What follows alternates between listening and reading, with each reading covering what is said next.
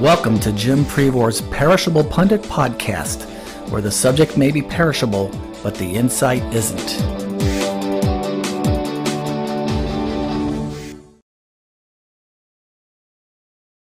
In times of crisis, Jim Prevore and his team, like the fresh produce industry they serve, have not only adapted but managed to thrive.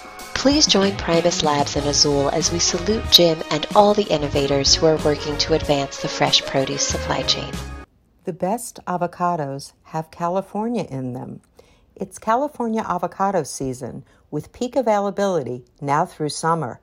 Shoppers value the care the nearly 3,000 California avocado growers put into each avocado, ensuring they get that creamy California taste with every slice. Meet the demand and provide your shoppers the consistent quality, freshness, and homegrown taste they value. Go to californiaavocado.com/retail to learn why California avocados are so special. Business and industry in America often depends on trade associations to move ahead. Part of the issue is how to interact with government. Another issue is how to give broader meaning to the lives of a company's employees, and then how to reach beyond the industry to build consumer demand. So it raises many issues and brings many thoughts that the two national trade associations in the produce industry, the Produce Marketing Association and the United Fresh Produce Association, have announced plans to merge. It is both personal and professional for me. My family has been in the produce industry for generations. My great-grandfather, Jacob Prevore, took over the family's long-established produce wholesaling business just outside of Kiev when he was a young man. He grew the business substantially and was successful, but he grew concerned that the future for Jews was not bright in what was called the Pale of Settlement, part of the Russian Empire. So he decided to explore a new opportunity. He boarded a ship and he took his family to America, where they settled in Brooklyn, New York, and he opened a produce wholesaling business in the Wallabout Produce Market, now part of the site of the Brooklyn Navy Yard. His son, my grandfather, Harry Prevore, crossed the East River and moved the family produce business to the Washington Street Produce Market in Manhattan, not far from where the Twin Towers would come to stand. There, he opened a wholesale produce operation while also becoming a large buyer at New York's two fruit auction houses, the Brown and Succumb Fruit Auction Company and the New York Fruit Auction Company. In time, my father, Mike Prevore, would move the family business to the new Hunts Point Produce Market located in the Bronx. It was a kind of involuntary move, as the city had decided that the hustle and bustle of the fruit market was not appropriate for the modern city. I worked in my family's produce enterprise on Hunts Point, where I decided to launch the first magazine to serve the trade, called Produce Business. That company has grown to include other magazines, web pages, trade shows, conferences, and more, all to serve the industry. During the spread of these many generations, my family and I have engaged with numerous trade associations to help our own business advance and to advance the larger produce industry. My grandfather, Harry Prevore, also served for many, many years as the chairman of the association that served the buyers at the fruit auctions, which were the most powerful buyers in the industry at the time. In further time, that association merged into what is now called the United Fresh Produce Association. Let us pause here for a word from one of our sponsors. June is California Avocado Month, which means it is time, of course, to celebrate and enjoy the peak of the California avocado season. Though the promotion was created almost a decade ago by the California Avocado Commission, avocados have been growing in California for more than a century. and the delicious Hass variety has been a mainstay now for more than 50 years. Today, the California Avocado Commission helps make the month count with a broad and diverse program, including 3 key elements to help boost the sales of California avocados. First, there is a widely promoted consumer recipe contest with publisher Modern Luxury. The heart of the promotion is a crowdsourced recipe contest featuring California avocados as the hero of the dishes submitted by consumers. It is a direct outreach to consumers, encouraging them to buy and consume California avocados when they are most plentiful. Of course, this will all be promoted to a premium audience, with the recipe winner and finalists showcasing their California avocado-filled recipes promoted in a press release and on the Commission's website, sending word out across the country. I confess that I'm a purist. My family and I love to eat simply grilled avocados on my barbecue, and we enjoy guacamole made with avocados, onion, tomatoes, cilantro, jalapeno peppers, fresh squeezed lime juice, garlic, salt, and pepper. But I can't wait to see what the innovative recipes come out of this contest. You can never have too many ways to enjoy California avocados. Second, there's a summer drive-in movie event. The California Avocado Commission is hosting a free summer drive-in movie event at Brea Mall in Southern California for local residents, media, and important consumer influencers. The event will feature Angels in the Outfield, a classic family film that leans into the California culture and lifestyle that the Commission embodies. A partnership with Chef Charles Redway, known as Chef E Double, promoting California avocado recipes consumers can prepare at home for movie night, extends the promotion well beyond the local event.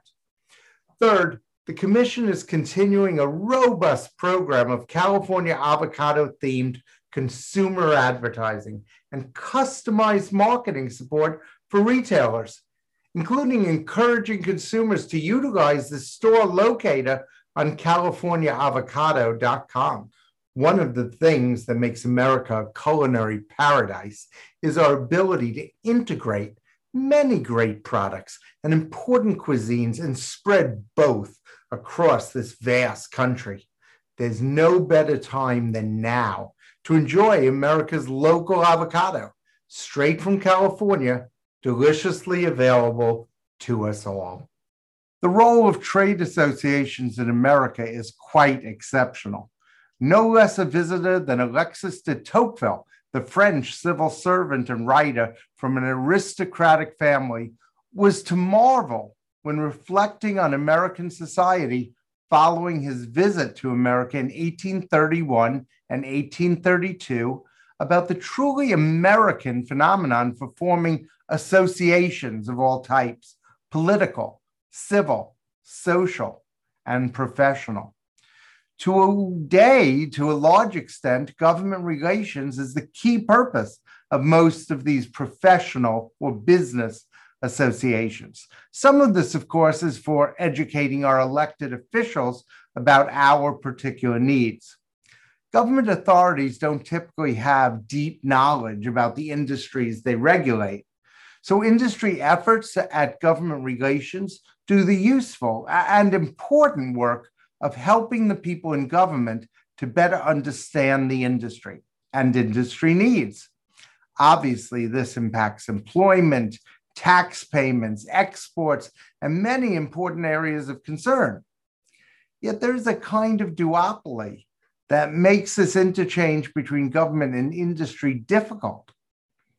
On the one hand, there exists a certain fear that individual companies or an industry as a whole will try to co-opt the government, get the government to do things in favor of industry or corporate interests, but these things may not be at all in the public interest. Looking back at the great spinach crisis of 2006, I remember how difficult it was to get the government to let the industry be part of the discussion. It became clear that many key players in the government, though wanting, of course, to solve the problem, were even more afraid of being attacked for allowing private enterprise to manipulate the process. This led to bizarre and expensive overreach. For example, we quickly pointed out that whatever the problem was at the source, that is to say, the one packing facility in California, which was quickly identified, there was zero reason to make some poor farmer in the Carolinas plow under his spinach. Yet the powers that be were so hesitant to take advice from the industry that many businesses suffered unnecessarily, and many consumers were deprived of delicious and healthy food. On the other hand, Theodore J. Lowy, known commonly as Ted Lowy, recently deceased, but a longtime professor in the government department at Cornell University, he spoke of an iron triangle where particular interest groups focus on congressional committees or subcommittees that have jurisdiction in areas of concern. Typically, the members of Congress on these committees are interested in and sympathetic to industry causes. So, for example, the ag committees tend to have representatives from ag districts and states. It's not uncommon for industry to actually draft proposals that are fully adopted by subcommittees, committees, then all of Congress, and signed into law by the president. This is especially likely when there is not broad public interest in or attention paid to such a policy. Being presented with such a new law, it is not surprising to learn that people working in regulatory agencies will often go back to the industry, which, after all, often proposed and drafted the new law to find out how it might best be executed. This iron triangle, industry, legislators, and bureaucracy, is often, and with good cause, criticized. It seems unlikely to prioritize the needs of the poor or those unable to have an interest or the ability to engage in the lobbying process. With government employees, from legislators and cabinet secretaries to staff on committees and agencies, thinking ahead to jobs and their own futures, it's easy to see how the three corners of this triangle become self-reinforcing and almost club-like. Still, whether we like it or not, this is our system, and is why almost every industry and almost every major corporation and union maintains government relations efforts. What is perhaps less clear is what else trade associations are there to do. Let's take another short break for a word from one of our sponsors. I want to thank Primus Labs and Azul for being a sponsor of this podcast. I've been writing about food safety and Primus Labs for over 30 years. What I have seen is that one of the big advantages of working with Primus is what they like to call their friendly familiarity with your samples. Put another way, they've seen pretty much everything. Regardless of the commodity, the unique characteristics of each produce item, or your unique testing needs, Primus Labs is really exceptional in the depth and breadth of its knowledge base and experience. Now, this world-class analysis is integrated with the unique Azul data platform, which gives you a big boost in terms of supply chain management and in compliance issues. Basically, Primus Labs and Azul give you the highest level of compliance data and provide a state-of-the-art tool to connect with the entire supply chain. It's a win all around. If you're already working with Primus Labs and Azul, you're on the right track. If not, you can email them at support@azul.com or call them at 805-354-7127 to find out more.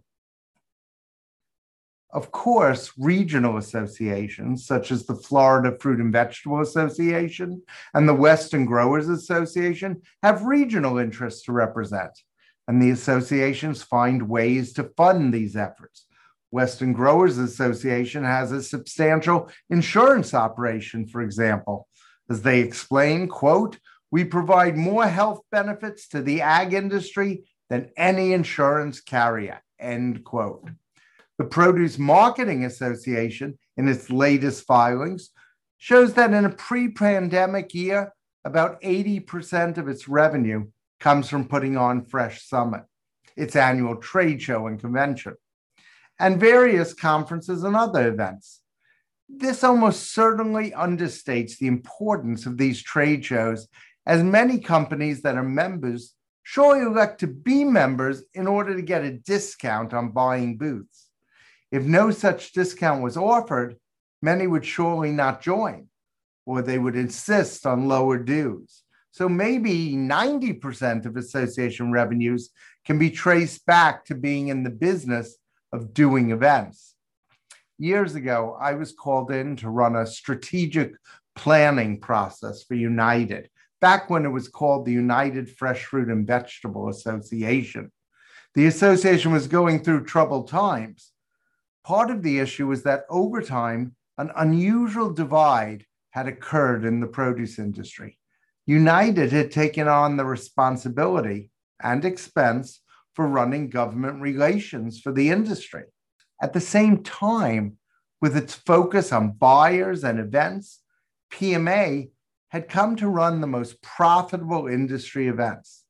In the end, our efforts at strategic planning for United included explaining and emphasizing to the production side of the industry the necessity to directly support United's government relations efforts. For the most part, this effort was a success. Now, the decision to merge PMA with United has virtually unanimous support in the industry. To most, it just makes sense. Why have two associations? What is the point?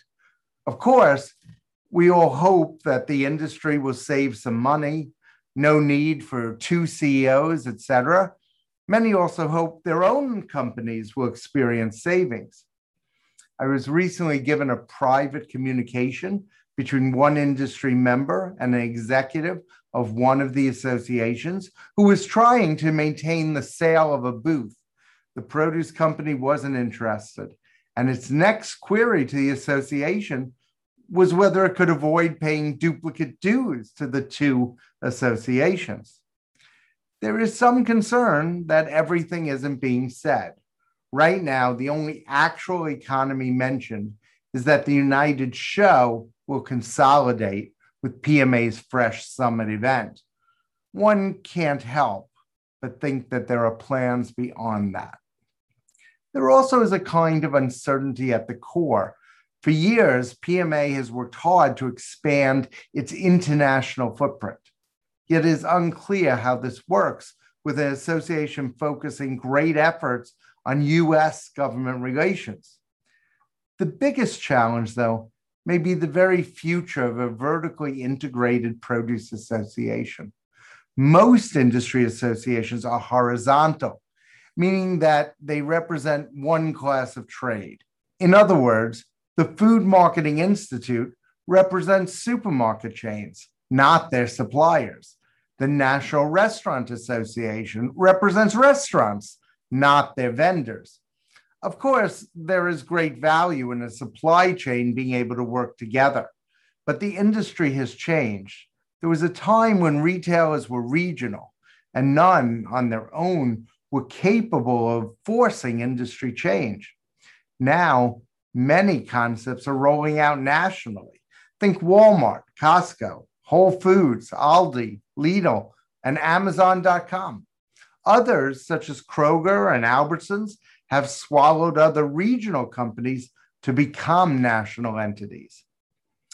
In any case, these companies are now so large with such resources, the need for associations to make things happen is much less than it was when Dick Spezzano was running produce for Vons or Bob DiPiazza for Dominick's. We've also found the attitude toward produce associations is different. Produce has become much more important at retail. As a result, many top executives want to do a rotation as a top produce executive, but they're not produce people. They come from CPG departments, non-foods, and perhaps go on to other perishables departments, all on the way up the ladder. One also senses that with fewer and bigger players, legal departments are cautious about their executives being in the same room with executives from competitors. For sure, many of the association's staples that once were very valuable have become less so. In an age when vendors have quarterly meetings with retailers, when Zoom calls connect buyers and sellers around the world, where is the value going to come from? There seems to be a consensus forming to have the new combined association fight for efforts to boost consumption, though whether the industry is really willing to pay the price is still unclear. Personally, I have always found joy in our trade associations. I remember a man from Del Monte coming up to me at the PMA convention in San Francisco back in 1985, where we launched Produce Business Magazine. And he told me of his engagement with my great-grandfather so many years ago.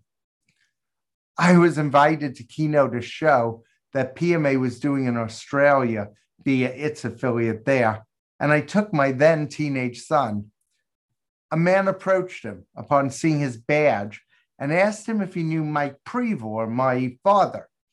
My son explained that Mike was his grandfather, and the gentleman told him a story of how he came to visit my son's grandfather as a very young man to introduce him to an unknown fruit, which would later come to be called the kiwi. He told my son of his grandfather's acuity in business and how he analyzed the kiwi fruit and its opportunities. He also told my son of how my son's grandfather invited him out to his house in Long Island and how when he knew nobody in America, he was treated as a friend. The merger of United and PMA is right. It will bring about efficiencies. It will allow the industry to be more effective in many ways. Yet the passing of time, the move to greater efficiency, the growth of national chains, it is all good, yet still a little bittersweet. There's nothing to do. There's no way to avoid it. But sometimes with each gain comes a loss. With progress comes regret. I hope the purpose-driven industry of tomorrow will still somehow find a way to build the relationships that have made engagement with the produce industry not just a job, but a source of true joy. This is Jim Prevor. Thanks for listening. PerishableNews.com has been informing the industry for over 10 years, and it is the outlet for daily news covering perishable foods. Sign up today for free at PerishableNews.com, your source for daily perishable foods news.